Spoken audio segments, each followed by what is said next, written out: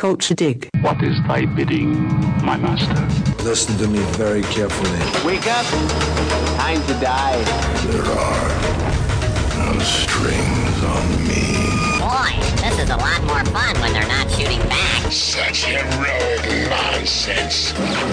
Open the pod bay doors, Hal. I'm afraid I can't do that, Dad. Screw you, fat ass! Screw you. I'm going to tear off your skin like wrapping paper and deck the holes with your guts. Please put down your weapon. You have 20 seconds to comply. I can't lie to you about your choices, but you have my sympathy. Get those nerds! Nerds! Come with me if you want to come with me. Come with me. All right, ladies and gentlemen, now for the big dig. This week, since we've been talking so much about cinema, we decided one way we should talk about cinema, give you guys a little bit of background about where we might come from, and talking about our favorite directors. So, we decided to come up with a favorite living director and a favorite dearly departed director. That means dead. And we're going to talk it out and see what comes to the fore with our favorite directors, why we think they're the best, so on and so forth. So let's go ahead and start with hold on, while we're tending to these kind of administrative matters. Yes. Like, what are our criteria for directors, too? I think they have to be to each person. I had no idea, so I had to kind of make up my own. Yeah, you're doing your own thing. Let me just say, if Jillian was here, Dr. Jillian. Jillian? Dr. Jillian? Yeah, Jillian. It would be her favorite porn directors. Oh, true. Anyway, no, I think the criteria is solely based on your own opinion. Right. Although I think we could probably talk about some people who may or may not have made the list for a variety of reasons, which we'll probably, I'm sure, talk about. Because I'm really curious if people in 20 years or 50 years are even going to talk about film directors. Because, like, what do you think is the best form of mass entertainment / art right now?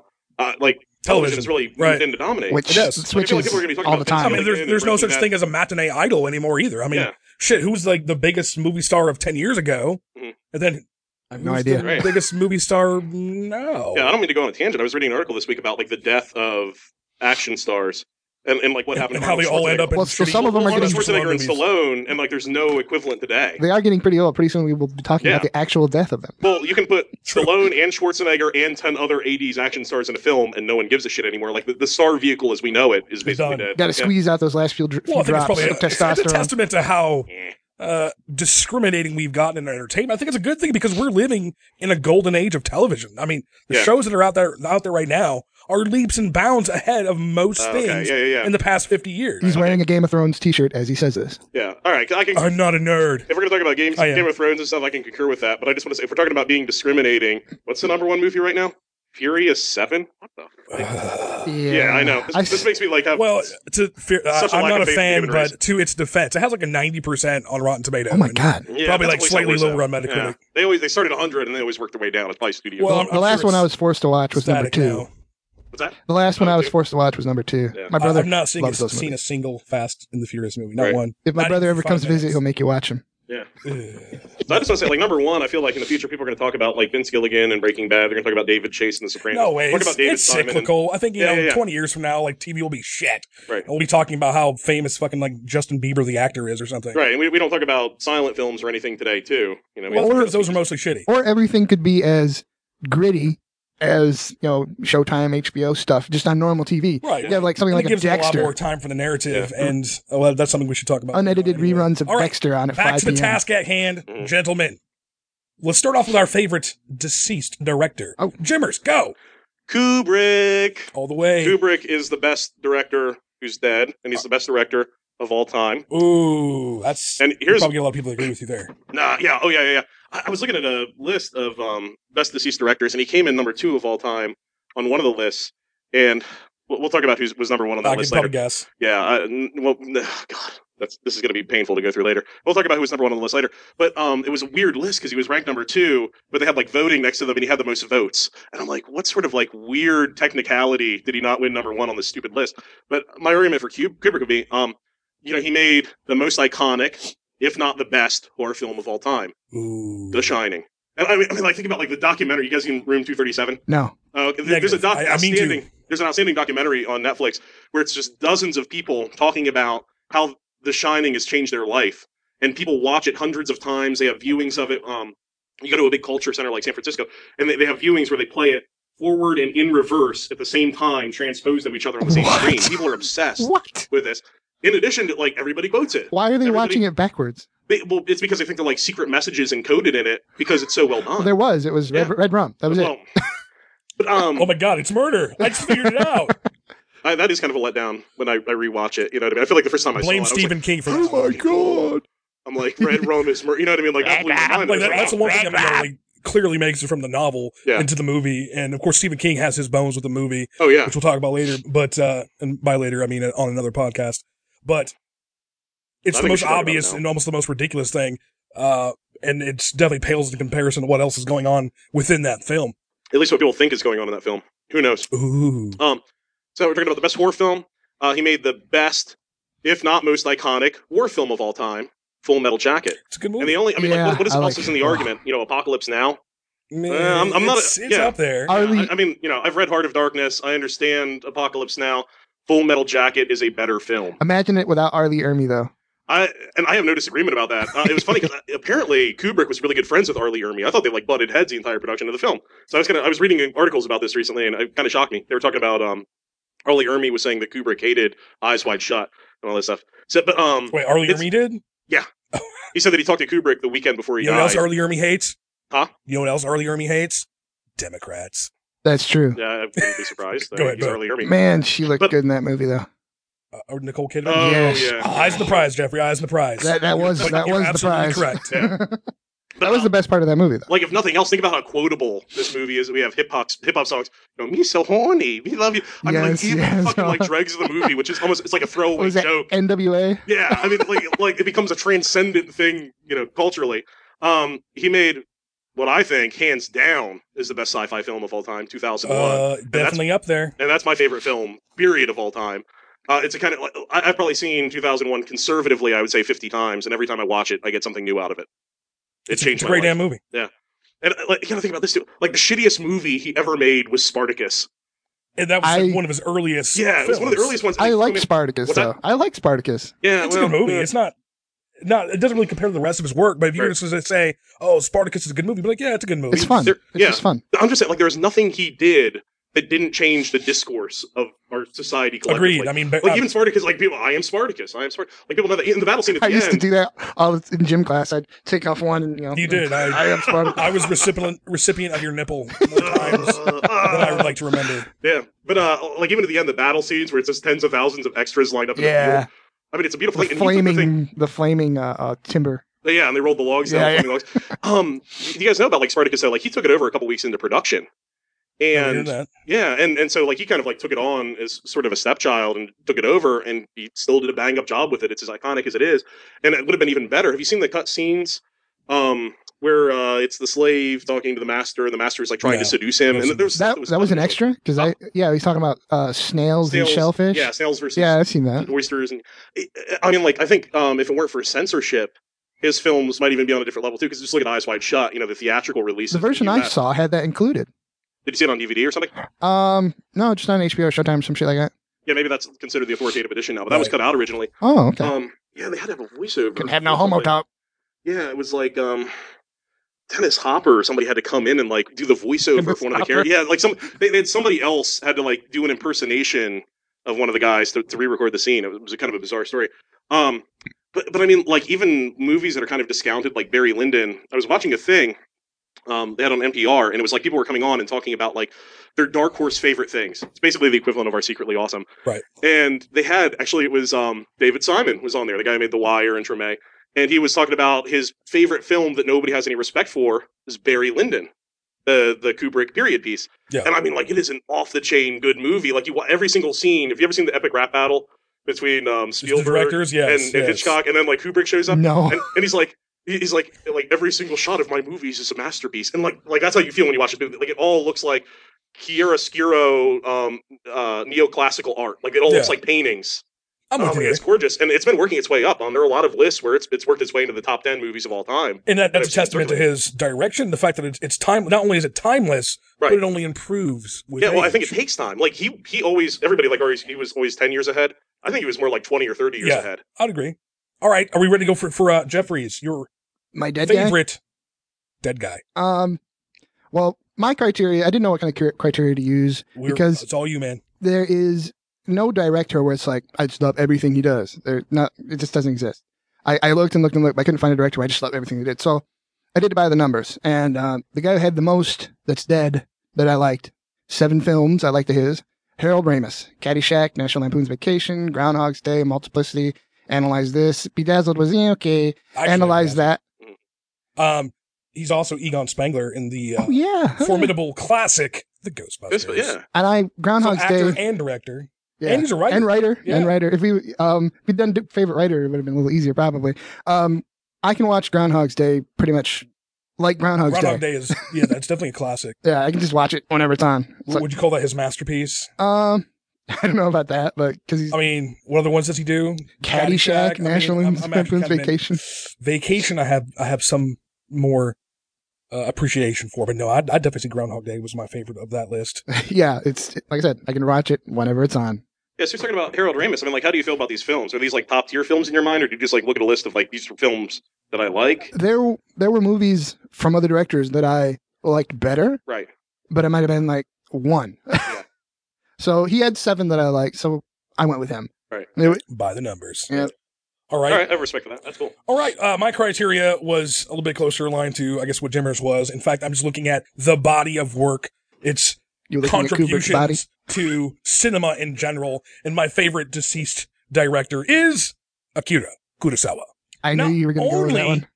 Did his movies inspire the Star Wars films? Ooh.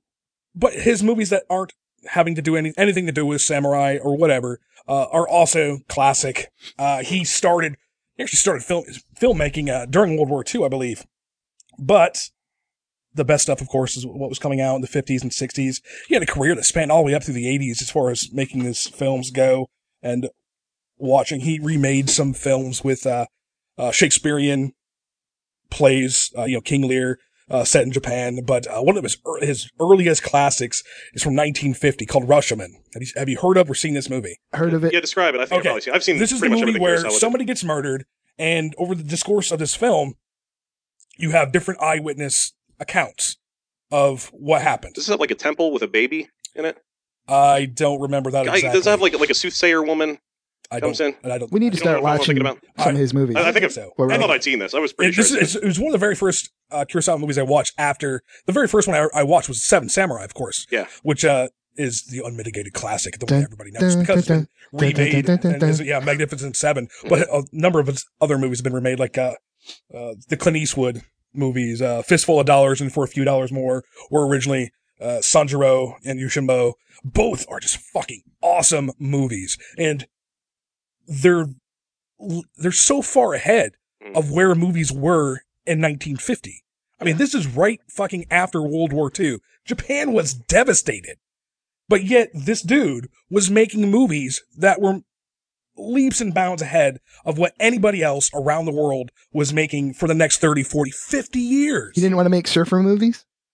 Oh, no. So, like, you've got the Rashomon is one of his earliest best. Of course, Seven Samurai. You can't really say anything about how awesome that movie is and what a great impact it's had on culture, Star Wars references aside. But yeah, wait, hold on. What's the connection between Star Wars and this? Because I know Lucas has said he's stolen a lot from Hidden Fortress. I know he's stolen a lot of the wipes and stuff. He stole the wipes from Kurosawa.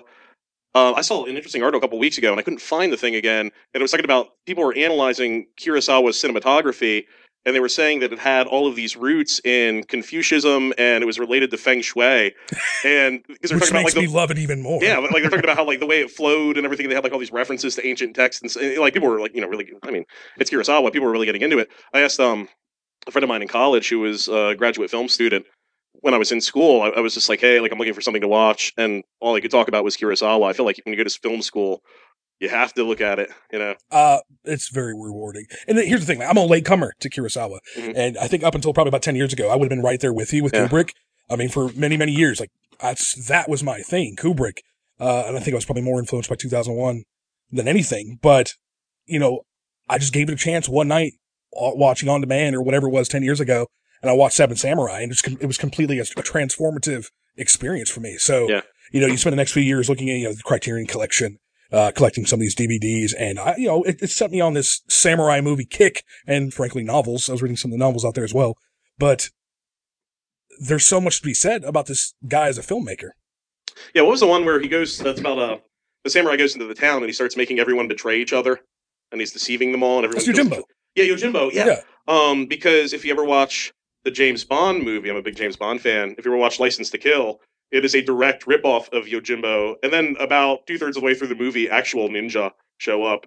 It's fucking bizarre. But they did always starts as a thematic ripoff, and by the end, it's just like, yeah, this is just the same thing. Yeah, right. They just gave up on the guys halfway through it. Yeah, I'm trying to remember the name of the film. There's an awesome one where it's these guys at a temple, and they're trying to figure out what happened, and they find a baby. You know what I'm talking about? Because Seven Samurai, I love it, and it's iconic. But they're like lesser known films. No, like one of the ones I was going to mention was Akiru, which is just about a guy, and it's actually set in the modern day back then. Yeah. Just his life. In fact, I think the English translation of the Japanese name is like To Live or something like that. So it has this very existential. Oh yeah, I've seen this. Okay, he has like a terminal illness or something. Yeah, I've seen this. Didn't he do some Minamoto Musashi stuff? No, really? that was actually a different filmmaker, which I also love those Musashi films. Must have come across them when I was researching. But those movies only exist because of Kurosawa to begin with. Well, yeah. Okay, so let's go ahead and move on to our living directors, gentlemen. Jimmers, take it away. This was really hard for me. I just want to say I have an honorable and a dishonorable mention. Oh my! My honorable mention, it was really hard for me not to pick Tarantino. And the reason I wouldn't want to pick Tarantino is kind of like the same reason I kind of shied away from Kurosawa. Like, he's great at what he does, but he doesn't run the full gamut of what you can do in film, like the way I feel like Kubrick does. Like every time you're sitting there watching a Tarantino movie, like you're watching a Tarantino. Hammer dialogue, hammer and nails. Pulls out a samurai sword. Hammer and a non sequitur. Yeah. Hammer and nails, right? Yeah, and I mean, it's after, the movies are good, and I kind of felt like Django was sort of a letdown recently. Most certainly. Yeah, I feel like if he hadn't made Django, I would have thought of him more highly, if anything. I loved Inglourious Bastards. I thought Inglourious Bastards.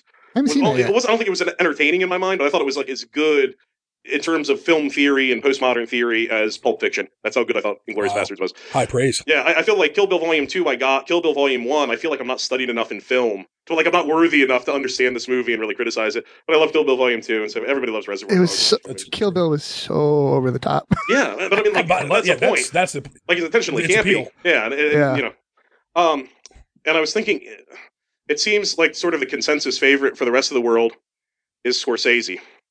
And I just want to say I don't quite get it. There's some Scorsese films I love. Well, there's Scorsese film I'm drawing a blank. I love Taxi Driver. Oh, God, yes. Yeah. I think everybody loves Taxi Driver. I love Taxi Driver. Every time I watch Taxi Driver, I get something out of it. That's about it. And there's a lot of films that I see. like Hugo. That's it. I'm done. Like, Scorsese is just... All right. Like what we were talking about. I feel so much better. Yeah, you're not the only one. Yeah. But when you watch a Scorsese film, you're not watching a movie with a plot. You're watching like some days in the life of some douchebag. Yeah. Well, all of his films, they're always about a particular person, and that person is going fucking crazy or crazy douchebags. Like in Goodfellas, he ends up addicted to drugs and Casino, going crazy. Shutter Island, everything's the same. Yeah, right. Shutter Island, I thought was pretty good. Goodfellas, I think. Kind of boring. It's one of the most overrated movies of all time. He's like, you guys going to talk me to death or what? Yeah. I mean, there's certain films, they come out and everybody loves them, and then 5 years later, everybody's like, what the fuck were we thinking? Like Shakespeare in Love. Do you remember that? That shit won the fucking Best I didn't even Picture bother. I didn't even bother. Yeah, I've seen it, and it's like... it looks bad. I watched it in the theater back then. Yeah. And... even it was going up against Saving Private Ryan that year, which I also think right. Oh yes, okay. Like that. Yeah, it was. That's Saving Private Ryan. Like it was an okay movie. It was better than Shakespeare in Love, but I thought we were kind of getting the bottom of the barrel that year. Yeah. All right. All right. So you got your dishonorable mention. Your honorable mention. Who's your real guy? All right. And one more who's not my real guy. I just wanted to say, if we change our criteria very slightly, and like the director who I like as a person the most is Kevin Smith. And because we live in like this modern era, I thought it was going to be Rob Reiner, like they're trying to save the children. No, like because we live in this like modern era where I can just go on and watch YouTube videos of people giving lectures for hours on end. Kevin like, Smith I feel seems like he's a really cool guy. Yeah, like he could be sitting here right now. And I just can't stand his movies, man. Right? Yeah, well, some of them. Like Zack and Miro make a porno. That is it. I really like that movie because you like porn. I don't think it was that good, and it's funny because his defense of it is like, I made Clerks when I was a poor 20-something, and it's about poor 20-somethings. Like, I made Zack and Miri about poor, supposedly 20-somethings, and I was a rich as shit 40-year-old. Like, I couldn't do it. Like, it wasn't in me anymore. Like, he's very self-aware, and I feel like 90% of what I know about filmmaking is watching him talk. Like, I understand the dynamics of Hollywood and how producers... I don't even know what a producer would do if it weren't for Kevin Smith. So I appreciate that, like, he was kind enough to bestow this knowledge on us and give us some background. Who's the one that played Mira in that movie? Elizabeth Banks. I could watch lots of stuff she's in. I do have quite an affinity for Elizabeth Banks. So Kevin Smith is a good director. All right, so he's your guy? No. So he's the honorable mention. Are you sneaking in another honorable mention? I was thinking about doing it. No, the first one was a dishonorable mention. It was a fuck that guy. Well, Tarantino was honorable. Scorsese was dishonorable. Kevin Smith, if it were different criteria. A cool fucking guy. Like, Scorsese seems like a really cool guy. I'd throw some beers back with that guy, but I just don't like his movies. And I'm going to cut shit for this. Steven Spielberg is my best living director.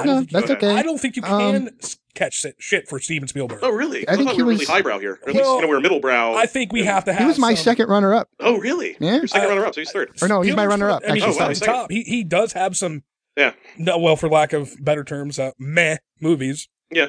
But the fourth Indiana Jones. Iconic. Yeah, right. The fourth Indiana Jones. Meh. We're going to blame George Lucas on that one. Oh, fuck. All right. We're skipping over Yeah. But, I mean, it's sort of like, if we're looking at a body of work, all right, yeah, there's some ups and downs with Spielberg. Raiders of the Lost Ark still holds up so much.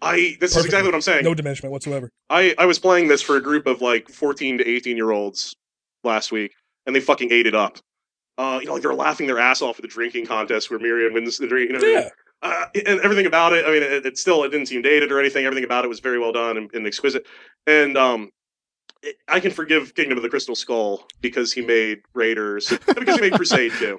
You know what? I actually like Temple of Doom. It's just it's not as good. It's meant to be campy. I'll talk about Temple of Doom sometime because I think in my heart of hearts, like, no, it's nowhere near the other two of the original trilogy, but like on the other hand, I think it's a lot better than people take it for. I think there are parts of it just we don't understand. As a martial artist, the fight scenes in Raiders of the Lost Ark and The Last Crusade, they're good. They are fairly representative of brawlers. Just people who just throw hard, throw often. Not too much technique. 1930s American. Yeah, not too much techniques. They've had some boxing background. Is that how punches actually sound? That's how spit actually sounds. Sorry. What kind of movie were you? All right, what else can you bring to the table with Spielberg, sir? I think you're don't sell him short. He made a great action franchise, action adventure franchise in Indiana Jones. Not just great, probably the apex of the genre. They're making a fifth? Yeah, I don't know. I hope it's better than the fourth. Okay, keep going. He arguably made the best horror film, Jaws. True. And again, like it's a matter of iconography too. Oh yeah. Like this is part of like the American collective mind. Like we're gonna need a bigger boat. I mean, like that shit still plays. And how many people have stopped swimming in the ocean because of that movie? Every time I go to the beach, it goes through your mind. Yes, you are. Yeah, John Williams, Raiders of the Indiana Jones stuff, Jaws. He just pushed it over the top. Oh yeah. If you ever watch the epic rap battle thing, they hit on that because it's like Spielberg and Hitchcock at the beginning, and they're going back and forth. And Hitchcock is like, "Where would you be without John Williams?" And I was like, "That's 100% true." Yes. I don't think it's 100% true. Have you heard? No, I really do. I imagine Jurassic Park without Jurassic Park music. Imagine Indiana Jones without Indiana Jones movie. But also, I don't think it would be the same. Imagine a different director, but Star Wars. They were going to go with disco before they went with classical. I've never heard that. Yeah, really? My entire really? They were going to go with disco. Well, that would have been the end of it. I think. Yeah. We wouldn't be having these conversations about a new trilogy. Continue. Like, that fucking movie with the terrible disco music? I was with the big walking carpet. Terrible movie. All right, so he's responsible for the best action adventure franchise. He's responsible for arguably the best horror film. He's responsible for one of the greatest war films in Saving Private Ryan. I like Saving Private Ryan. Like every time I rewatch it, I feel like I get something out of it, and I feel like there's more to it. Even at the time, I was like, how the hell did Shakespeare in Love beat this movie? That made no sense. And it was like, I think that year, they gave the Best Director award to Spielberg for Saving Private Ryan, and then they gave the Best Film award to Shakespeare in Love. Yeah. Like, if you're the best director, like, didn't you make the best film? Yeah. I don't know how it works. But then there are a lot of sleepers, too. There are movies that I love from Spielberg that, like, nobody really talks about. Minority Report. Fucking love Minority Report. Underrated. I like Hook. I actually do love Hook. Hook is good. And Hook is genius. I'll do it for Secretly Awesome sometimes. But there's a lot subconsciously going on with Hook. Like, there's some weird, like, Freudian stuff in that film. I love Hook. Munich. Have you guys seen Munich? Munich, I've seen it. One of my least no, I favorite haven't, of his. actually. Really? Yeah. Yeah. I mean, Is it about the assassination? Yeah, it's about the Mossad assassination Yeah, squads yeah, after the Munich terror attack at the '72 Olympics, and again, like it's Freudian. There's these weird. He has these flashbacks while he's having sex. I feel like watching it. If it weren't for the John Williams score, I would think I were watching a Kubrick movie. I'm serious. Wow. High praise. And like, here's the other thing too. Like, he can just like kind of pump them out. And yeah, there's a lot of like commercial stuff that's kind of garbage. But the same year he released Jurassic Park, he released Schindler's List. The same year he released War of the Worlds, he released Munich. Like, he's all over and he's multitasking and he produces everything. And if you kind of sort the wheat from the chaff, I mean, like, his top tier stuff is top tier stuff. It's true. We watched. Do you remember we watched Schindler's List in middle school? We were in high school when that came out. Really? I thought we were in the. Maybe we just went down to the middle school wing to watch it. I don't think. Maybe because I remember it being in one of the middle school classrooms that we watched it. That might be the case. I don't know. I remember my high school teacher, Mr. Moffat, showing it to us, and whenever there were boobs in it, he would fast forward the VHS, and he said they're tumbling. That's what his euphemism for sex was. He was like a 7-year-old guy who should have already retired. He was fucking psychotic. Gonna be tumbling. Well, what about Catch Me If You Can? Catch Me If You Catch Can. Me If You Can's a good movie. I enjoy that movie. Christopher Walken is fucking flawless in that movie. I want to say, like, Schindler's List, I don't feel like a strong affinity for it, but I think it's because it's too dark. It was rough. It was a rough movie. Like, remember they used to play it on NBC once a year, and it was like sponsored by Ford. Right. It had no commercials except for it would just have like the Ford logo. Wait a minute, wasn't Ford associated with the Nazis in some way? Probably. Yes. Oh yeah. Ford was a Hitler sympathizer. So was the Bush family. Oh yeah. I mean, what are you gonna do? But like, it's just like, I've been to that place too many times, and the well is kind of like dry. Right. But a lot of people don't know this. Kubrick had been working since he made Full Metal Jacket on creating this epic Holocaust film. And a lot of people think like there's like these little embedded clues in all of his other movies, like the typewriter from The Shining is an Adler typewriter, which is actually the kind that the Nazis used for typing up the list at Auschwitz and stuff like that. Yeah. But he was apparently spending decades working on this film, collecting data on it, and then Spielberg released Schindler's List, and Kubrick abandoned all the plans. He's like, the epic Holocaust movie has been made, I can move on. And then he made Eyes Wide Shut. Right. For an animated film, Adventures of Tintin, I thought was pretty good, and it held true to a lot of the old comics. He just produced it. He directed it, according to my research. Oh, cool. Yeah, I mean, he makes stuff that professors might not like, but like, there's nothing he makes that some swath of the population doesn't like. Yeah. I mean, like, you can say that of any director. Kevin Smith once in a talk was talking about how like every single film that's been made, no matter how bad it is, Furious 7 or whatever, like there is somebody in the world that is their favorite film. They're just trying to make money. Yeah. It's true. All right, guys. Well, my turn, I think. Jeffrey, who's your favorite living director? He had 14 movies that I liked. Richard Donner. Richard Donner. Oh yeah, Richard Donner.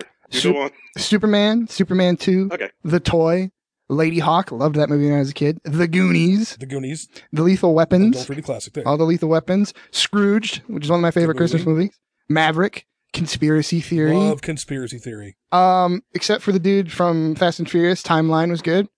Yeah. Yeah. That's the one Crichton novel I've never been able to get through. Kind of ruined it a little bit, but I can overlook it for the rest of it. 16 Blocks was actually really good. That's a good movie. Yeah, I've seen that. That's a good movie. I like it. So yeah, he just said he had 14. The next runner-up for me was Spielberg with 9, Ridley Scott with 8, Ivan Reitman. Ridley Scott would have been another interesting choice. Yeah. Ivan Reitman with 8. James Cameron. James Cameron was 7. Ooh, I think that's another good one. Chris Columbus. Yeah, because even Cameron films everybody thinks sucks. Titanic, Terminator, Aliens, Terminator 2. I love True Lies. Yeah, I was watching an interview with Tarantino once, and he was talking about how everybody knocks James Cameron for Avatar or whatever, but he was talking about like James Cameron saved his childhood effectively because like the 80s were just such like a desert of good movies. And then he sees Aliens, and he's like, holy shit, like, movies can be good. And he sees Terminator, and he's like, holy shit, movies can be, and, like, it got him kind of, like, back in the game. Like, Tarantino may not be a director today if it weren't for James Cameron. Chris Columbus was 7.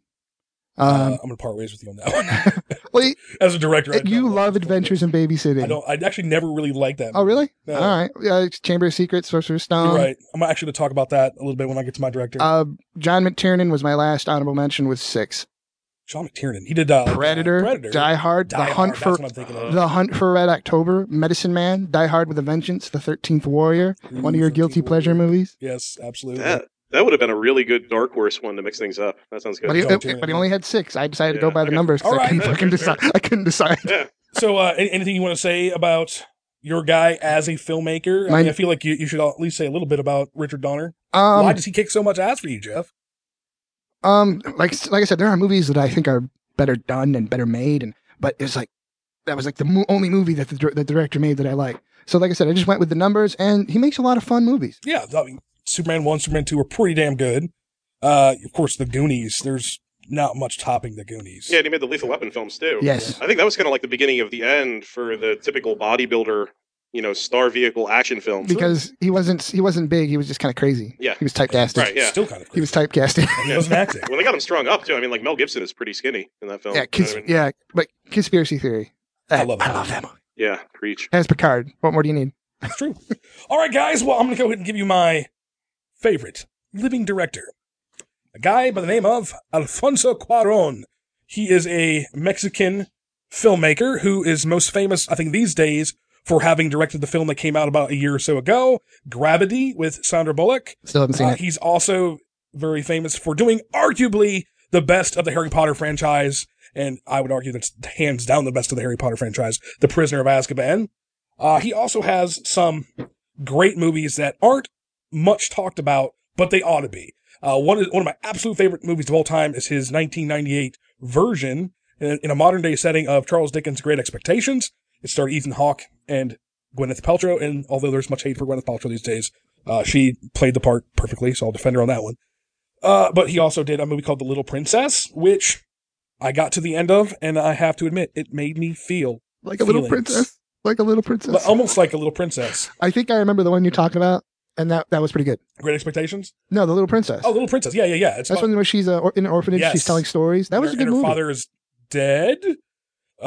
It's kind of spoiling even saying it like that, isn't it? All right. He also did a Spanish language movie called Et tu m'aimes bien. I don't know if you guys have ever gotten the chance to see that one. It's a great movie. But he's not prolific, but what he does do is phenomenal. And one of the best movies I think even you guys would agree with is Children of Men. Preach. So which one was that? Children of Men, Clive Owen, nobody around in the world can give birth. It's about the first one who gets pregnant in 20 years. That is one of those movies that is like, God, I gotta see that. And I fucking forgot. Oh my God. Really good. Like it is. Remind me to watch, okay? It's one of the very few movies that I watched that grabbed hold of me emotionally and like just stretched me and sounds put me through painful. the ringer. No, it's emotionally harrowing to watch this movie. So it is but there are very painful. few movies that get that kind of response from me. Yeah. I mean, some movies make me feel things, sure, and that's a testament to the filmmaker. But across the board, Alfonso Cuarón, he evokes these emotions out of me. He teases it out. So I definitely think that's what he's doing. And it's not manipulation by any stretch, because some directors are good at that. But he wants you to be there with the characters at that moment. And across, like more than anybody, Alfonso Cuarón does it. And as far as the Harry Potter movie goes, his movie, like, I actually feel like I'm a student at Hogwarts. Like, his is the most stylized. He's the one who, like, just completely trashed what Chris Columbus did in the first two films. And, like, all right, these are the new clothes. And he was very much involved with the minute details of that movie. There's even, I don't know if you've seen this, but there's a thing about how there's two students having sex on the Marauders map in the credits. No, I didn't notice alcove with the footprints. And there's, like, they're joined together. Oh, dude, I have to go watch. Like, he's like, oh, did that sneak by you? He's like, nope. And like he said, it wasn't about sex. It was just meant to be. They call it the embrace. Like the editor who made these and Cuarón was like, it's just they're in an embrace. Is he the one that? No, he didn't lose the paintings. One of the directors, they eventually like stripped all the paintings away. Oh, I thought that was him, but no, it wasn't him because his movie was definitely the most rock and roll of all the Potter films too. Now, had you already read the book when you saw it? Say what? Had you already read the book? Of course I had. I had not yet read the books when I saw that one. Yeah, and it felt a little bit choppy, like there was stuff left out because there was a lot of stuff left out from the book. Right. Once I read the book, loved the movie. Yeah. But the first time I watched it, I was like, eh. Well, that was the only one of the series that you're like, oh, a real director made this. Mm-hmm. Whereas everybody else was just subservient to the books. Whereas Alfonso Cuarón wanted to do something that stood on its own. Well, it's just, even in all of them, there's so much left out. Right. But anyway, I mean, I feel like I'm talking about the Harry Potter too much, which I think is probably the least of his movies. But Et tu m'aimes bien, another great movie, worth watching. It's subtitled. You have to watch it. My mother also. And your mom too, right? And your mom too. And of course, The Great Expectations and Gravity is worth checking out. Of course. I will. Gravity is like a good movie, but everybody lost their crap over it when it came out. And I kind of was like, all right, this is definitely an above average movie. It was that's different. A filmmaker's movie. Yeah. that's the dialogue is scant. Yeah. The storytelling is minute because you're just getting this little picture of real time of what's going on with Sandra Bullock's character. Right. And even that, oh my God, the part where she's flashing back with her daughter that had passed away. Oh, sorry. Jeffrey hasn't seen it. Nah. It's about the doctor who gets trapped in space. We'll talk about George Clooney's ghost in a second, too. Yay. But anyway, like that's in there. George Clooney's dead? Moments where Sandra Bullock is, reconciling, because she's never owned it. She's never faced this death of her daughter, and she's sitting there facing her own death, and now she's finally coming to terms with it. So no, in terms of storytelling, in terms of script, it's just bare bones. But holy shit, is this movie good? That's a testament to the filmmaker. And apparently he literally invented new technology to film this movie. When this movie came out, they're saying it was the best filmed space movie since 2001. He's like the James Cameron of directors. Weird. No, I really liked Gravity. Everybody was like absolutely in love with the film, and I watched it, and it's like definitely worth a watch. It's definitely worth a rewatch. It was really good. The only part I didn't really care for was like where she's flying around with the fire extinguisher, and she's like calculating the angles of like tens of thousands of miles. Yeah. To get this. I'm like, But I like the end. She gets out. It kind of reminded me of Children of Men at the ending, like where she gets out of the pod, and she, gets up and walks across the land in her spandex suit. You know what I mean? Ooh. And you just spoil it for Jeff. Yeah, she survives. Yeah, and we think. No, you didn't spoil anything. You told me she's walking around in spandex. Okay. I assumed she's going to survive the too, just by the tone in which people discuss the movie, and I heard a ton of interviews. Like, it was really pervasive, the coverage of it. But like you said, like you feel like you're in a space capsule, and there could be decompression at any second, and you could die. It really is terrifying. Yeah, you feel like you're an astronaut in the film. Children of Men. I don't understand how people haven't lost their shit over it. Did no one just see it? I think a lot of people. It also has that's another thing about the. You talk about Spielberg with John Williams. Alfonso Cuarón, his handpicking of soundtrack and composers for his films is second to none. Whereas Spielberg is reliant upon largely John Williams in almost all of his films. Yeah, I think there are two films that he's done with. Whereas Cuarón, he picks, chooses, does his own thing. I think he's even written some things that he's done. Yeah. And like the Children of Men soundtrack, like dude, when that Franco Battiato cover of Ruby Tuesday comes on, blew my fucking mind, man. Like I'd never heard that song, but that's his movies take me to where they are. Yeah. All right, so I think I've waxed. Yeah, Children of Men was the first time I'd seen a baby be born, and it was fairly realistic. Remember that scene? Yes. The first time I saw a baby born, it was a C-section. It was in health class in high school. Oh my! And it was at the time the person was married to my cousin. Oh my God, I remember that. Yeah, that video. I didn't watch it. Where it looked like it looked like a basketball that had been cut and it's all floppy on the sides. Like, here's a home video of somebody having a C-section. But I really considered choosing George Lucas as my favorite director just to watch you guys' heads explode. Yeah, that probably would have done it. It crossed my mind. I was worried about being attacked though. Yeah, physically, emotionally, whatever. All right, guys. Anything else we want to say about our director, Big Dick? Did you have any honorable mentions? Oh, since yeah. we did that. I would like to honorably mention a guy by the name of David Fincher. David Fincher is most known for his classic Fight Club, which in many people's opinion what is improves. This Fight Club you speak of? We don't talk about it. Anyway, it's one of the few instances in where the movie improves upon the source material, and that's damn good source material to begin with. But that movie is flawless. And even Chuck Palahniuk admits it. Oh, yeah. He was like, this is better than my book. Yeah. He's like, yep, better job. And of course, Jim Wools is the guy who wrote it, who we talked about in the trailer park. But he also does the movie that just came out last year, Gone Girl. He did Curious Case of Benjamin Button. That was a good film. I haven't seen it. It seemed weird. It was weird. I liked it. I like the effects because there's like a spectacle aspect of it where you're just watching how they make Brad Pitt look like a little child and make him look like a 90-year-old man in the same film. And it looks pretty cool. Here's one question I have about Fight Club. What do you... I think he may have been doing with the dishwashing gloves on while having sex. Well, there is that question, isn't there? You don't remember? No, I know exactly. When he answers the door and he's got the gloves on. Why would you need a glove for that? As Jeff motion. Jeff is making a fisting motion. Maybe he has a cut on his finger? I don't know. Yeah, maybe. All right. Well, David Fincher, of course, he did Panic Room. He did his very first film, for which I'm giving him a pass on, is Alien 3. Which I don't think is that bad. It's I need not to go that rewatch bad. it. But it's nothing compared Yeah, to the it's other. nothing. That's the problem. What are you gonna do? Like you have Aliens, Aliens, Alien, and Aliens are what you're coming To after. follow up on, yeah. Let me just say, I watched Aliens from the place I think everyone should watch it from. I had no idea what the movie was. Oh, army guys. Oh, they're army guys. They're going into a building. So you've not seen Alien? No, I hadn't seen Alien yet. I think I've seen Aliens first, too. Well, 'cause we were pretty young. Yeah. But they go in, and that's when, because I hadn't seen any of the facehugger thing, nothing. And all of a sudden, they're coming out of the goddamn walls. Let's look. I'm like, holy fuck, what am I watching? Yeah. I thought it was going to be just an army guy movie. Yeah. It's a great movie. And then you go back from there and start from Alien, and it's just like, wow. Anyway, so Fincher gets my honorable mention on that one, of course. Spielberg and Kubrick and a lot of the guys that you mentioned are worthy picks as well. All right, so that's going to wrap it up for the Big Dig this time. Bye-bye. Bye-bye. Later.